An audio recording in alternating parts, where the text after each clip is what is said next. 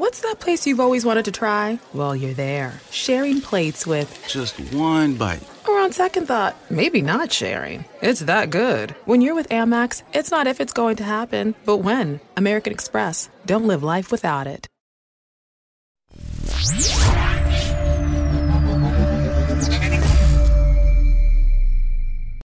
The Rovers Chat YouTube channel is proudly sponsored by 6yardsout.com. They've got retro football from every era with mugs, phone cases and much more. They also have plenty of Rovers goods including apparel with the famous 94-95 season and this season's kit. Check them out using the link in the description below.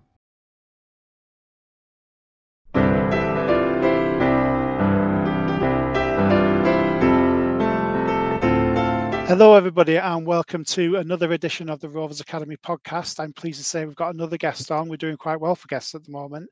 This time we've got a player. Jay, how are you doing? Hi Andy, thanks for having me on. Yeah, no problem. So this is Jay Haddow in the 23s and the 18s at the moment, mixed in between the two squads. We are talking at 1 p.m. on a Saturday, which is usually a very heavy football day for footballers, football fans. How come it is that you get the time off on a Saturday? Yeah, so actually this week we haven't got a game on Saturday, so it's pretty rare. We usually have games on Saturdays, but this week we haven't got a game, so we've been given Saturday off. So it's a Saturday. Should you be watching the Man City Wolves match? Is that something you usually do? Yeah, actually I'm a Wolves fan, so I should be watching the match, but I'm speaking to you here. But yeah, I've supported Wolves for quite a few years now, and they've done quite well, to be honest, over the years. Seeing where they were in the Championship and even down at League One to now be a Premier League team, they've done pretty well. Yeah, it's one of those. It's a bit like Rovers in the fact that they were obviously a Premier League team and then they dropped, further down than their fans would have wanted, and certainly came back up stronger. And that's obviously what we're hoping to do as a club as well. And obviously at the moment, sitting in fourth position as we speak is a really good place for the senior club to be. And I presume you guys kind of feel that as well down in the academy, that it's a good place to be around at the moment.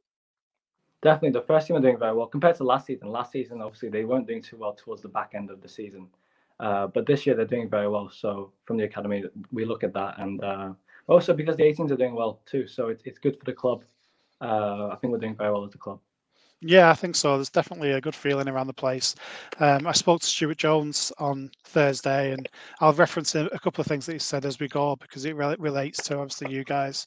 But he certainly seems very positive about the direction of the academy as well as the direction of the first team. So it's really good. And I think, people listening to this will be pleased that you kind of feel that as well as we do. So, Jay, you've got a very interesting kind of story, which is why I thought you'd be an excellent podcast guest to come on. So thank you for spending your time away from Wolves today to speak to me. Hopefully it won't keep you too long, but I just wanted to take you back to, I don't want to take you back to 2004 because you won't remember anything, but I was at university then already. So it kind of sickens me that we've got footballers there when I went to university. But obviously you weren't born in this country, you were born in Hong Kong and you started playing football there as well. So I guess where I want to start is, what was it like kind of growing up there? Is there still kind of a strong British influence, even though it's been back in China's hands for quite some time now, 20 years, I suppose, before you were born? And secondly, how did football become part of your life in that country? Yes, I was born in Hong Kong, and Hong Kong even now is still heavily populated with foreigners. There's a lot of foreigners over in Hong Kong, and I grew up in a foreign society. I knew a lot of other foreigners who were living in Hong Kong, expats, and the village where we lived in had like local football teams where we'd go and play with people who I knew from school and people who I grew up with. And from there, I sort of found a love in playing football and just training every day, really, just as a little kid, trying to get better while also going to school also as a little boy. And since then, I've just sort of wanted to pursue it. Yeah, absolutely. I guess like all of us did, and I can certainly see that. And you started playing with Kitchee, is that right? That's right. So when I was around 9 years old, I signed for Kitchee. So Kitchee is it's a top professional team in Hong Kong. So I signed for the academy over there, and it was sort of a step up from the local team that I was playing at because it meant that I had to leave all my mates that I knew from school and travel every day, pretty much every day, to the other side of Hong Kong which isn't that far to us. It's only about an hour and a half. But I had to travel to train with local players who I needed to know, and obviously I didn't speak any Cantonese, and they didn't speak much English, so there was a bit of a barrier there. But we got on really well, and I was there for about 4 years. And did you find that the old adage is true that football is a global language, and you were able to kind of like communicate via football with people even though they didn't speak the language? No, definitely. They spoke decent. They spoke all right English, so we were able to communicate. Not as well as my mates from the local football team in my school, but on the pitch it was completely different. We had a good relationship on the pitch with each other, and everyone, we played well together. Yeah. Do you have strong feelings about your kind of nationality? Because we'll develop this further, but you don't have a Hong Kong passport. But obviously you spent all of your childhood there. Is there a strong kind of feeling towards back home? Oh, definitely. I love Hong Kong. That's where I lived for 12 years before moving over here to the UK. I've got lots of friends back in Hong Kong, and lots of people who support me and have helped me a lot in this journey so far. So I'm very thankful for everyone in Hong Kong, and Hong Kong means a lot to me. And so does, I suppose, your other nationalities as well. Just tell us a little bit about kind of your multinationalism. You can play for quite a few countries. That's right, yes. So I can represent Japan, England, and Scotland. So Scotland and England through my dad, and Japan through my mum. So it's very interesting. Yeah, absolutely. And you kind of lean towards, you would rather play for Japan. You identify kind of quite strongly with, you get excited about the prospect of potentially playing for Japan if that ever became an opportunity for you. Yeah, definitely. That's it's always been my dream to play for Japan since I was a little boy. I was actually invited to a camp in January this year, but it got cancelled due to COVID. So obviously since then, just been working hard trying to get another camp, but it's all messed up at the moment with COVID, but hopefully it gets on the right track soon. Well, yeah, I mean, obviously that's something that's affecting a lot of people. I'm sorry that it's affected you in such a way, but as you say, if you keep working hard, I'm sure that opportunity will reappear when people manage to get a handle on this situation. That's really interesting. I think a lot of people will be surprised that you'd rather kind of look to play for Japan rather than Scotland or England, but it's the way that people feel about themselves and the way that people identify with themselves as well. Because I think just touching on multinationalism as a topic in general, I think it can be quite difficult for people who were born here and and don't have that kind of choice to think about other cultures and countries. When you have conversations with people about that, including your peers, are they also taken by surprise with the way that you feel about, Japan or Hong Kong, and maybe not Hong Kong because you're born and lived there, but about Japan rather than England or Scotland? I think some people can be quite surprised with the choice, picking Japan over, let's say, England. But I think some of them obviously understand that obviously it is my choice, and however I feel about the certain country, so representing Japan, I feel representing Japan for me, I would prefer that over representing England or Scotland. But that doesn't rule out chances over there potentially if that is the case. But for me, my preferred choice would be Japan. Yeah. It's good that people can at least understand it and have good conversations about it. And the more conversations I think that people have around differences and choices is a benefit to society in general. So you're playing with Kitchee. How do you want to then develop? You joined there at under nines, you kind of 11, 12 years old, and you realize that you kind of want to take your football to the next step. I believe that Aston Villa then came calling. How did that all kind of come about for you? That's right. So I was playing in Hong Kong, and all of a sudden I got invited to go to Aston Villa for just a 2-week training sessions over a summer period, and that was great for me, to be honest. That's one of the best football moments for me because it really opened my eyes in what the level, especially Cat 1 football in England, was like, and to see what other kids my age around the world was like in terms of football ability. Like I said, it really opened my eyes because when I got back to Hong Kong, it made me sort of work even harder and more motivated because I wanted to get on their level because I knew that I was still far behind. So it just made me work harder, and that's also what sort of motivated me, like I said, to get to England to take the next step, really. So how did Aston Villa contact you? Did a scout see you, or were you recommended by Kitchee, or how did that work? I think I was recommended through a school teacher. So there was a Yeah. school teacher who used to teach me, and I think he had a few connections with Villa, and managed to sort out a training camp with them. Because there's talent everywhere, of course, and I imagine that Hong Kong is quite a hotbed of talent. The technical level over there, did you find that to be similar? Was it mainly a physical thing that you found different in England? I'd say definitely technical and physical is obviously behind over there. Physical is much more behind, definitely. That's something that I had to get used to moving over to England. Being a defensive player as well, I needed to get much more physical, more aggressive, and just deal with the physicality that England had to offer, because it is much stronger than Hong Kong. And then did Rovers get involved as well? How did the link to Blackburn come about? So when I moved to England, I went to Morland School in Clitheroe, and I was boarding there for about 3 years in the end. And through the school, they had a partnership with Blackburn. And about a week into starting school, I was offered a trial to go to Blackburn. So when I went on trial, I think about 3 weeks later, I got signed. So it was a very smooth transition into England, which was great for me. Because that must have been a big risk Yeah. coming over. And was it? I mean, I don't want to get too personal. Were you sent on your own, or did your whole family come over, his siblings and things like that? Well, my dad came over for 2 months at the start, and then after a month being at the school and settling in, he went back to Hong Kong because he has work over there. So I was here myself, and then in the summer and winter breaks, I'd go back to Hong Kong, and in the half terms, they'd come over. Okay, so but it's still a big risk and I suppose big responsibility to realise you wanted to come over by yourself at that age as well. And I suppose it's no surprise now that you kind of volunteered to come on the podcast, and the way that you speak is so mature. I can kind of see where that's coming from now. And it's really great that Rovers kind of got involved with that, and it was a smooth transition. And let's kind of talk about education and football and how that mixes together, because I think through this series of podcasts, I think people, if you've listened to them all, you'll understand how much Blackburn's staff seem to want to develop you guys as footballers, yes, but also as individuals. Is that something that you found through the development program at Blackburn, that you are looked after quite holistically? Yeah, I'd say we're looked after very well.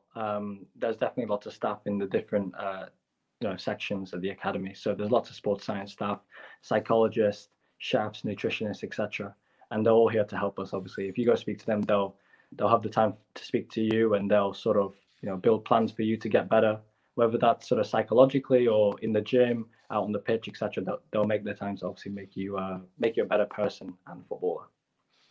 Yeah, and when you're kind of young, when you're 12, 13, 14, how much time do you spend in the facility, in the academy? Are you on like a day release sort of thing? Yeah, so the first couple of years from under 13s to under 16s, we'd train several times a week, so 3 or 4 times a week. And one of the days would be a whole day. And so we'd miss school and do like a day release at the academy. And then obviously games on the weekends, whether that's Saturday or Sunday. But you still got the chance to continue.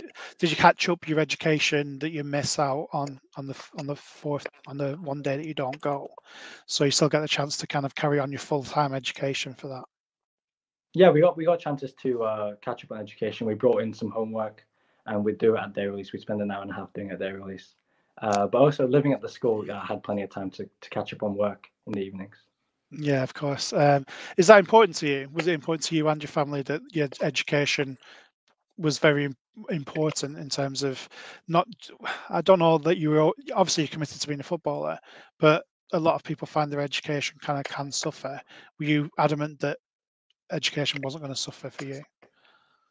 If I'm being honest, speaking to my parents and myself, it was just more like just making sure that I passed my grades, and as long as I'm not falling behind on anything, as long as I can pass, that was the main thing for me. Football is very important. We obviously know education, we need to fall back on it. Football doesn't work out because it's not going to work out for everyone. But for me, it was just more of just passing and just making sure I wasn't falling behind. Yeah, absolutely.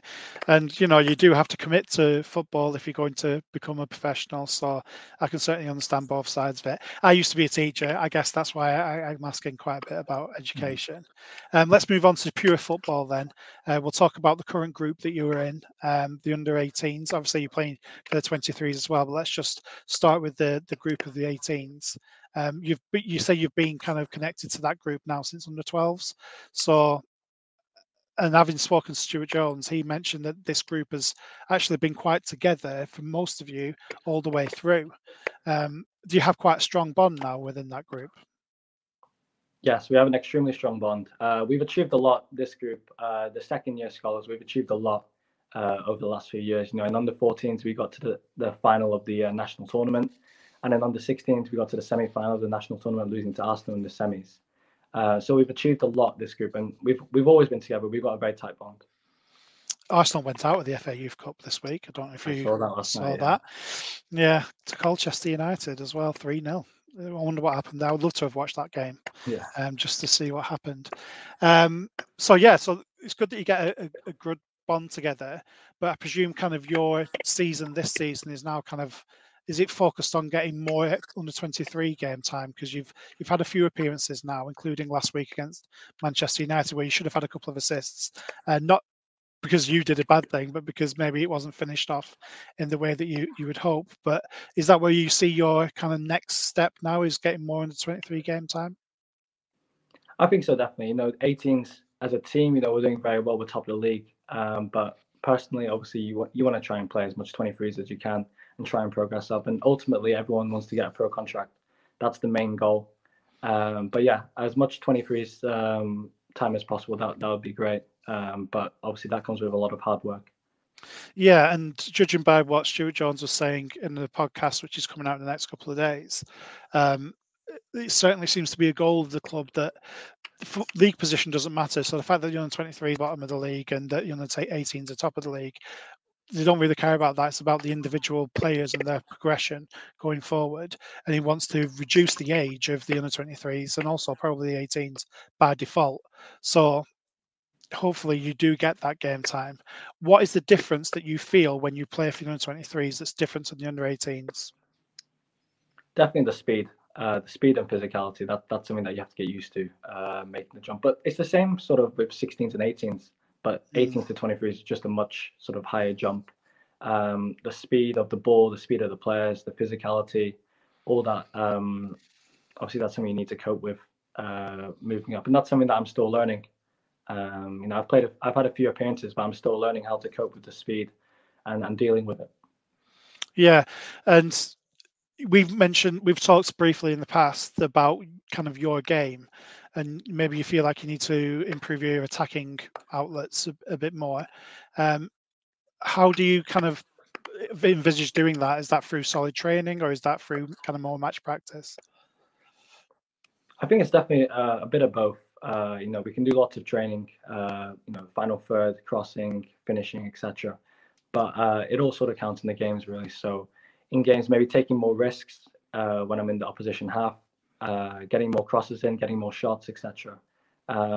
Because last season we were playing in a back four 18s, and I was playing fullback, and I was pretty defensive.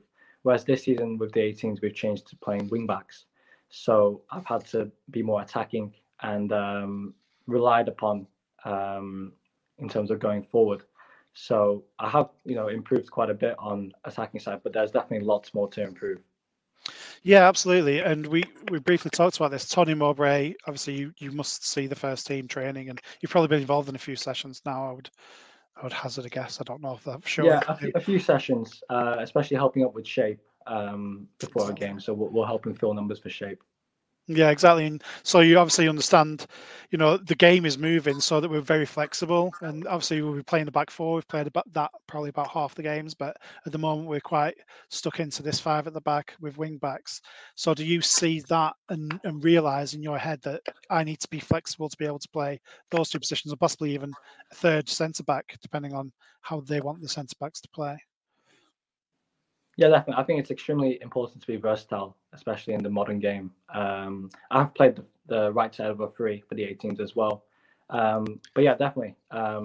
we're the first team playing back three or back four.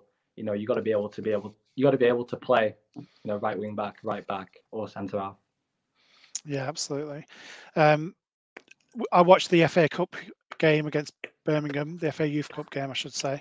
Obviously, that for those of you that are watching this and didn't see that, that was a 5-1 victory for Blackburn over Birmingham in the third round of the FA Youth Cup. You played right wing back that day. What was the feeling ahead of the game, and were you feeling very confident as a group? And then as the game began, obviously we started very well. How did it feel being part of the FA Youth Cup? Is it a slightly different energy to the Premier League games? Definitely, it's definitely like a prestigious tournament. It's known everywhere around the world. The FA Youth Cup this year, we went in very confident. Last year, we went in and we weren't doing very well in the league. We weren't as confident last year. So the difference between last year and this year was pretty incredible. Where we were extremely confident going in, and we know that on our day we can beat any other 18s team. And it's Stoke City next in the next round. Have you started preparations for that? I mean, it's a few games to go before then, but is there already preparations and talk amongst you guys for that game? Definitely, there's lots of talks about it. They've published a few of Stoke City's games on our on Haddow, where we watch videos of other opponents. But we've played Stoke many times over the years, so we know what to expect. We know that they're going to be very physical, they're going to be aggressive, and they're going to want it a lot. So we know what we're going into. Yeah. I wasn't going to touch on this, but you mentioned it in your last answer. You talk about using Haddow. Is that programmed? Is that kind of within your weekly schedule that you get specific time to do that, or is that more of a personal thing that you can access it as much as you want? It's something that they encourage us to do a lot. So it's something that we can access whenever we want. All of our games are published on there, and we're expected to make our own clips after games to analyze our performances, whether it's a good thing or a bad thing that we've done in the game. And we'll watch back clips. We'll do analysis sessions during the week, leading up to games or after games. And it's just very good to sort of get an analysis with using the analysts and using the coaches to see what you've done well and what you haven't done too well. I think people will find that fascinating. It's down in all of our academy scenes as well. Obviously, people expect that in the first team, but for it to be down at your level as well is really good. Let's just kind of finish off then and wrap things up with talking about goals and goal setting. I'm a big one for having achievable goals and kind of having them timed as well. Is that something that you do? Do you have a short-term, medium-term, long-term goals, or do you just kind of work on a more ad hoc basis? I like to work at short-term goals. The one long-term goal is really to make sure that I have no regrets. Right. Yeah. That's the only long-term goal that I have. But short-term goals, just trying to be consistent every day, working hard. That's a goal, and getting as many minutes as possible with 23s. And there is good competition at 23s, which only makes you work harder. But that's the goal. That's the short-term goals at the moment. Yeah, absolutely. And I suppose having those performance-based goals is sensible as well, because you can't always control results, right? So as long as you're controlling your own attitude and performance, then hopefully the results will come at the end of that. Yeah. Thank you so much for kind of giving us your time this afternoon. You can get back to Wolves. I don't know what the score is, but obviously they're away at Man City, so it might be a tricky one for them, a tricky assignment. Speaking of tricky assignments, do you know if you're going to be playing another 23s game next, or are you going to be back with the 18s, or is that kind of thing only decided close to the matches? Yeah, it's pretty undecided. They wait for the first team, any players dropping down potentially. But ideally, hopefully, but we'll just have to see what happens. Yeah, absolutely. Well, thank you very much. I'll let you get off, and I appreciate your time, and hopefully we'll see you playing in a Rovers shirt very soon. Thanks very much, Andy. Thank you. The Rovers Chat YouTube channel is proudly sponsored by 6yardsout.com. They've got retro football from every era with mugs, phone cases and much more. They also have plenty of Rovers goods, including apparel with the famous 94-95 season and this season's kit. Check them out using the link in the description below.